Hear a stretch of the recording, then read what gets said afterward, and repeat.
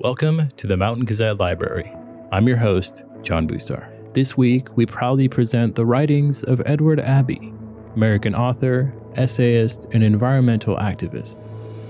Enjoy the great American West, what's left of it. October on top of Half Dome, the whole Sierra was blanketed with a foot of snow on it. I had just entered a pleasantly empty subway car. And the next thing you know, you're in this calm water. When you know who you are, when you get in touch with yourself, you then have choices. So I think as a journalist right now, you have a lot of opportunity to really put across quality work that will stand out in a sea of a lot of garbage. If I've learned anything about life balance, it would be that the no balance is where it's at. Episode 1, Where's Tonto? By Edward Abbey, for Mountain Gazette 28. Mountain Gazette Library is proudly presented by Stio. Designed, developed, and tested at the base of the Tetons in Jackson Hole, Wyoming, Stio was founded to inspire connection with the outdoors through premium technical apparel for the epic and everyday. Learn more at stio.com, STIO.com. Stio, let the outside in. This episode is also brought to you in association with Gordini. Gordini has been redefining the cold weather experience through outdoor gear and glove innovation for more than 66 years. Based in Vermont, family-run and independently owned, Gordini has focused on the same mission since its founding in 1956 to keep you outside longer. From introducing the first ever down and leather ski mitts to launching the industry's first dual-layer ski sock, Gordini believes that the future is in our hands and now our feet. Innovation is always done in the spirit of progress. See what drives our product and our passion at Gordini.com. Gordini.com. Hayduke parked his Jeep out of sight among the pines, near the entrance to the Georgia Pacific logging area. He stationed Bonnie on the hood of the Jeep with instructions to keep her eyes open and ears clean. She nodded impatiently. Yes, I know what to do. I'm the best damned lookout you'll ever have, Hayduke. He put on a hard hat, coveralls, gun belt, gun, and leather work gloves, took a small flashlight and his other tools, and disappeared from Bonnie's ken into the twilight of the cutover site, fading like a shadow among the giant machines. She wanted to read, but it was already too dark. She sang songs for a while, softly, and listened to the cries of little birds off in the forest, retreating to their nests for the night, heads nestled under fold of wing, retiring into simple, harmless dreams of avian sleep. A bird has no cerebrum. She was aware of tall presences around her, the brooding and transpiring yellow pines, the dark, shaggy personalities of the Engelmann spruce and white fir, their high crowns pointed like cathedral spires toward the fireball array of the first magnitude stars, and off, by themselves, an exclusive group of aspen, slim and white, delicate, gay, and ladylike. So I see them, she thought. What is their consciousness of me? Do they give a shit? Bonnie Abzug, the metaphysical arborologist, philosopher of the psychomorphology of vascular plants and other properties. She rolled and lit a joint. Weary and warm in her down-stuffed parka, she nodded for a moment, dozed, woke with a start to find that nothing had happened. Nothing had changed, except the map of the stars becoming slightly more elaborate. A small wind rustled through the trees. It sounded so much like human voices that Bonnie looked around for a moment in surprise, expecting to see someone near. Nobody there, only Hayduke's little light appearing now and then from beneath or from the hulk around the silhouette of some machine. She sucked on her weed. The wind continued talking with the trees, like the dialogue of dreams' voices far away, not in space or time, but out of reach, on the other side of an invisible barrier. Bonnie smiled, subsiding into a warm reverie of oceanic sympathy. We are all one, she thought. One what? Who cares? Hayduke, however, under the belly of the bulldozer, was tugging at an oversized spanner, trying to open the drain plug in the crankcase of an Alice Chalmers HD41, which is merely the biggest tractor Alice Chalmers makes. His wrench was 3 feet long. He'd taken it from the tractor's toolbox, but he couldn't turn the square nut. He reached for his cheater, a 3 foot long of steel pipe, fitted like a sleeve over the end of the wrench handle, and tugged. This time, the nut gave, a fraction of a millimeter. All he needed. He yanked again, and the nut began to turn. So far, he had done nothing dramatic, merely followed routine procedures. Cut up wiring, break off cylinder heads, cut hoses, smash instrument gauges, pour shellac into crankcases, destroy air cleaner and oil filter elements, slice fan belts, crank batteries, smash lights, sprinkle emery powder into gearboxes, puncture tires, where applicable, and chisel punch a few holes into radiator cores. Nothing special. Where possible, as in the case of the HD41, he drained the crankcase oil as well, planning to start up the engine just before leaving. Gotta consider the noise factor. He had no keys, but assumed he would find what he needed by breaking into the GP office, the small house trailer close by. Another possibility, of course, was fire. Why not, as a farewell salute, set fire to the tractors, loaders, skidders, etc., once and all? Hayduke was a pyromaniac, fond of fire. He liked the warmth, and he liked the purity of it. He appreciated fire's quick, cleansing action. But he couldn't do it tonight. Not here. Why not? Because George Hayduke, like Smokey the Bear, had a horror of forest fires. Because he, Hayduke, had worked too many summers as a firefighter in too many national parks and forests. The idea of deliberately setting fire to a number of large, oily, paint-coated objects upwind from a forest of living trees, even though these objects were set in a clearing, even though he knew the loggers planned to cut most of the trees down anyhow, even though he knew that fires are really good for the forest. Hadn't Doc Sarvis himself said so and explained at great and technical length why it was so? Despite these considerations, George Hayduke could not do it, could not bring himself. Another turn on the plug, and the oil would begin to drain. Hayduke eased his body out of the way, regripped his pipe-handled wrench, and froze. "How you doing, Pod?" said a man's voice, deep and low. From more than 20 feet away, Hayduke reached for his sidearm. "Nah, don't do that." The man flicked a switch, trained the beam of a powerful electric torch directly into Hayduke's eyes. "I got this," he explained, pushing the muzzle of what certainly looked like a 12-gauge double-barreled shotgun into the light where Hayduke could see it. "Yeah, it's loaded," he said, "and it's cocked and it's touchy as a rattlesnake." He paused. Hayduke waited. Then the man said, "Now you go ahead and finish what you're doing." "Finish? Go ahead." "I was looking for something," Hayduke said. The man laughed, an easy, soft, and pleasant laugh. "Is that right?" he said. "Now what the hell is anybody looking for under the crankcase guard of a bulldozer at midnight?"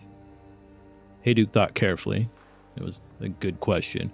"Well, this ought to be pretty good." "Yeah, well, I was looking for, I'm writing a book about bulldozers, you see, and I thought I ought to see what they look like underneath." "That ain't very good." "How do they look?" "Greasy." "I could have told you that, Pod. Saved you all the trouble. What's that 3-foot end wrench for you got in your hand?" "That's what you write your book with?" Hayduke said nothing. The man said, "You go ahead and finish your job." Hayduke hesitated. Turn the plug, let the oil out. Hayduke did as he was told. The shotgun, after all, like the flashlight, was aimed straight at his face. A shotgun at close range is a perfectly logical argument. He loosened the plug. The oil streamed out, sleek, rich, and liberated, onto and into the churned up soil. "Now," the man said, "drop the wrench, put your hands behind your head, and kind of sidewind out of there on your back." Hayduke obeyed. Wasn't easy, wriggling out from under the tractor without using the hands, but he did it. "Now roll over on your face," Hayduke obeyed. The man rose from the squatting position, came close, unholstered Hayduke's gun, stepped back, and hunkered down again. "Okay," he said. You can turn over now and sit up. He examined Hayduke's piece. 357 Magnum. Ruger. That's power, boy. Hayduke faced him. You don't have to shine that light right in my eyes.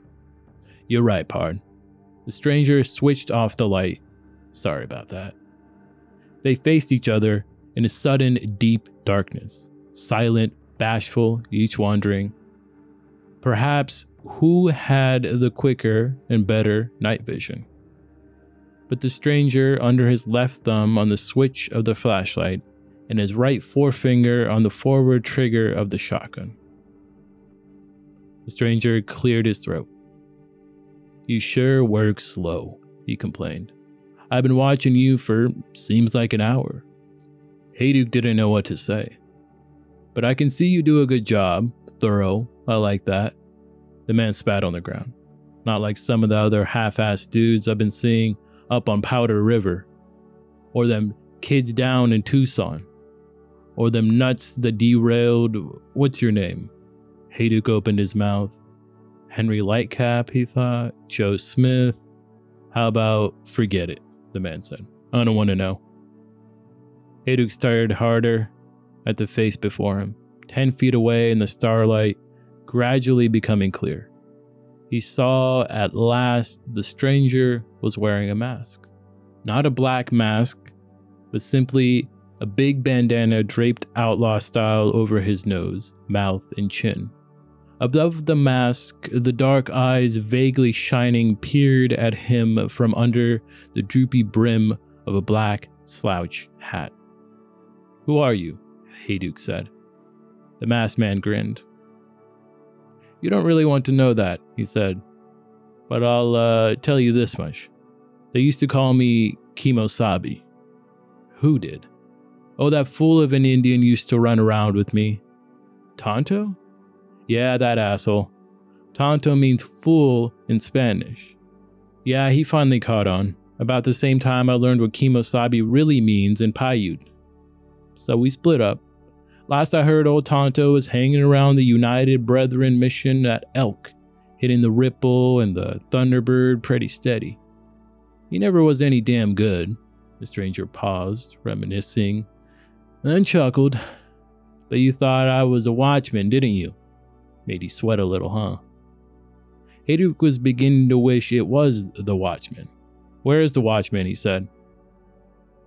In there. The stranger jerked a thumb towards the office trailer, where Georgia Pacific pickup stood, parked.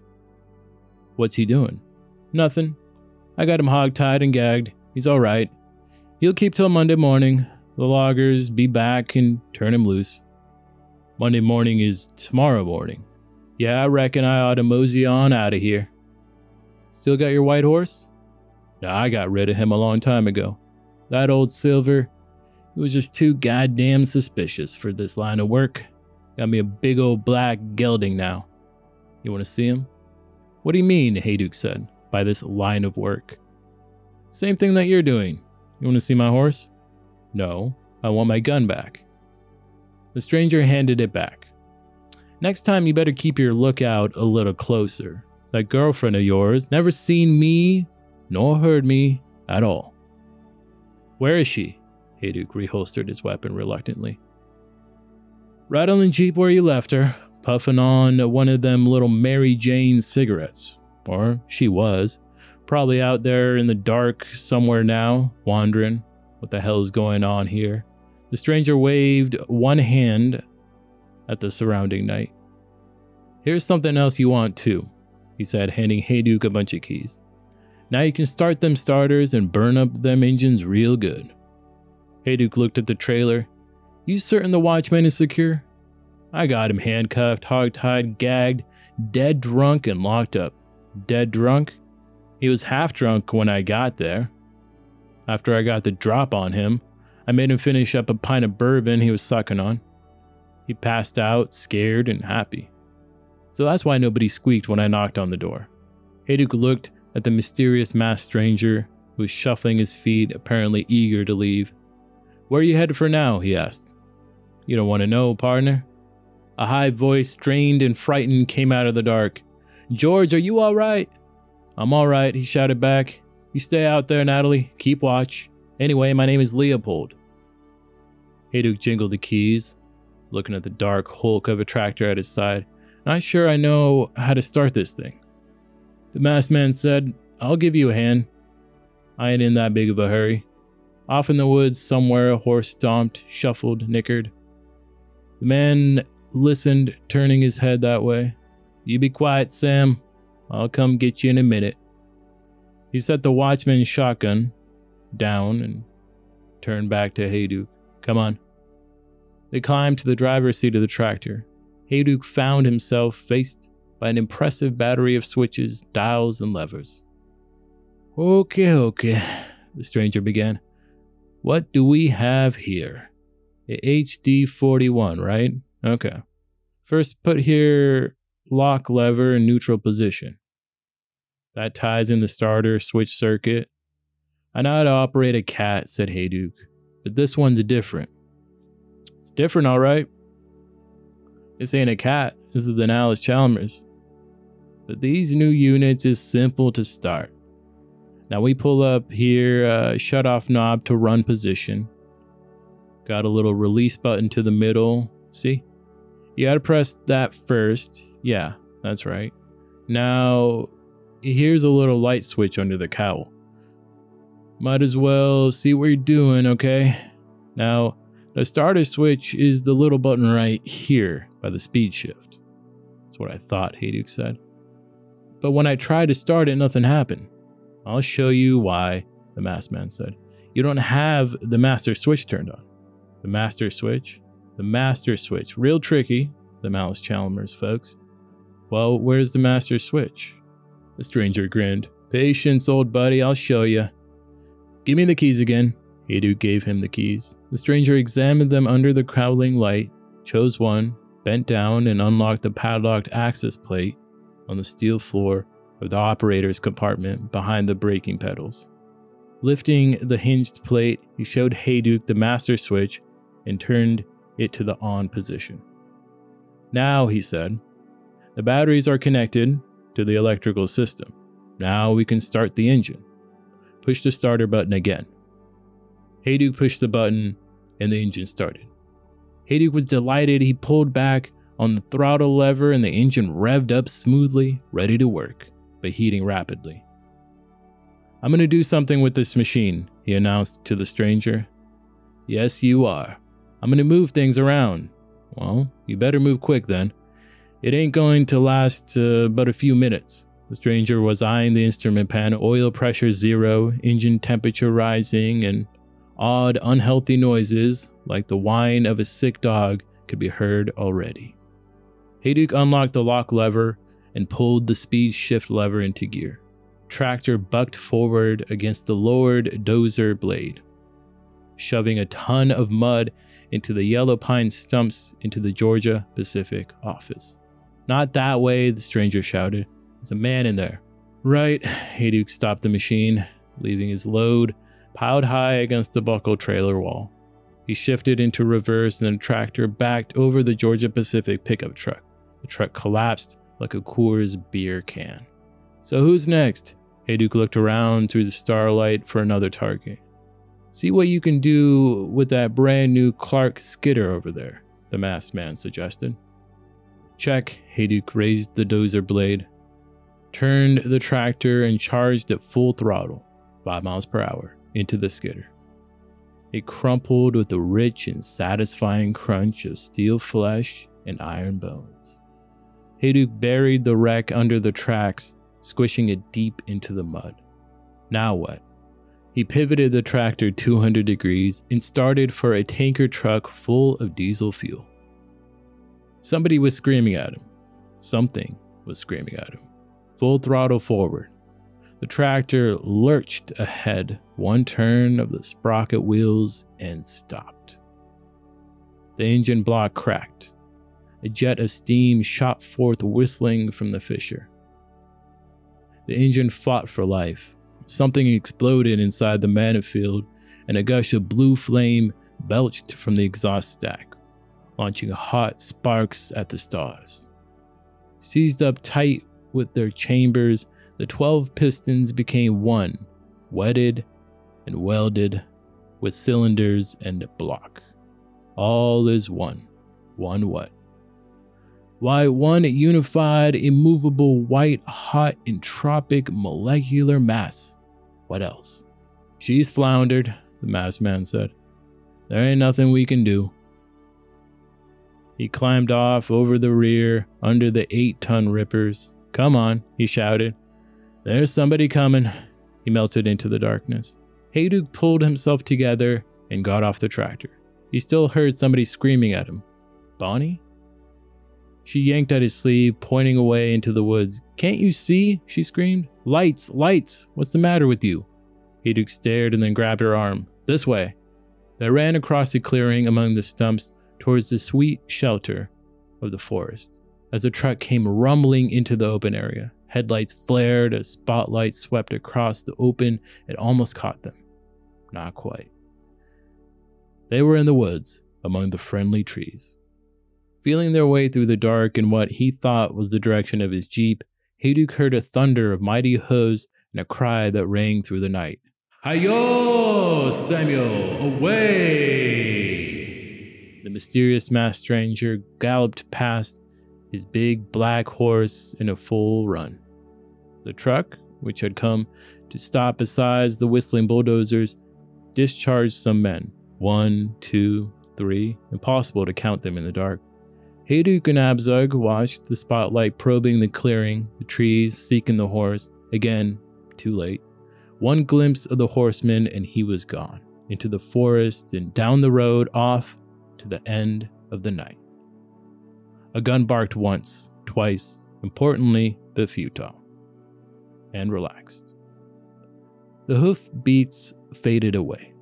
The men at the truck moved to the assistance of somebody inside the office trailer who was kicking at the walls. They'd have a tough time getting him out of the load of rubble backed against the door. Bonnie and George got into their jeep. Who in God's name was that? She demanded. The watchman, I guess? No, I mean the man on the horse. Men call him Kimosabi. I'm in no mood for bullshit. That's what he said. Who was he, goddammit? A man from the past. Shut your door.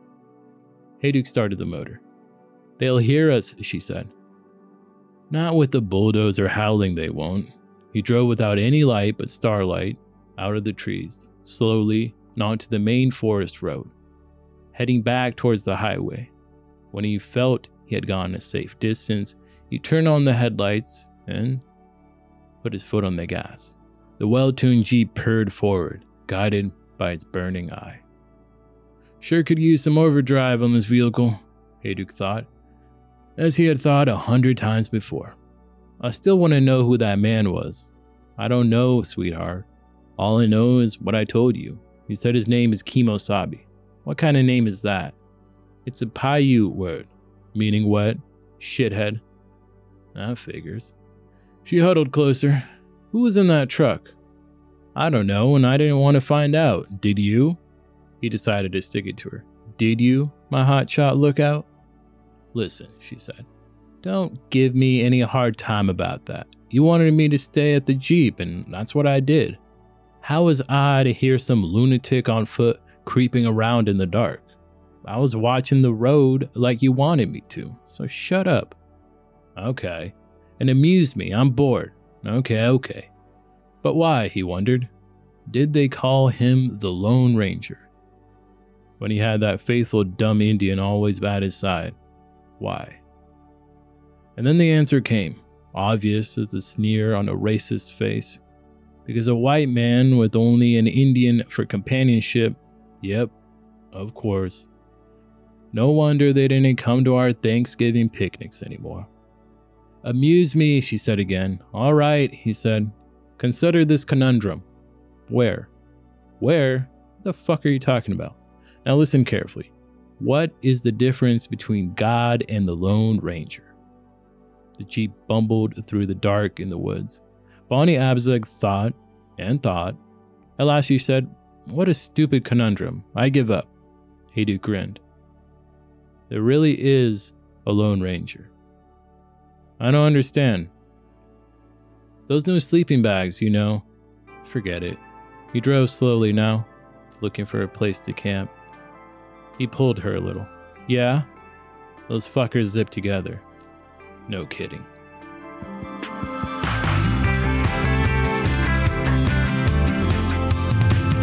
The Mountain Gazette Library is produced and hosted by me, John Boostar. For more, head over to mountaingazette.com/subscribe today and pick up a subscription to the magazine.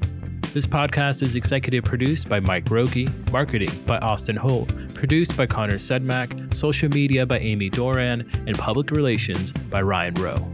No part of this podcast may be reproduced without written permission from Mountain Gazette and its parent company, Verb Cabin LLC.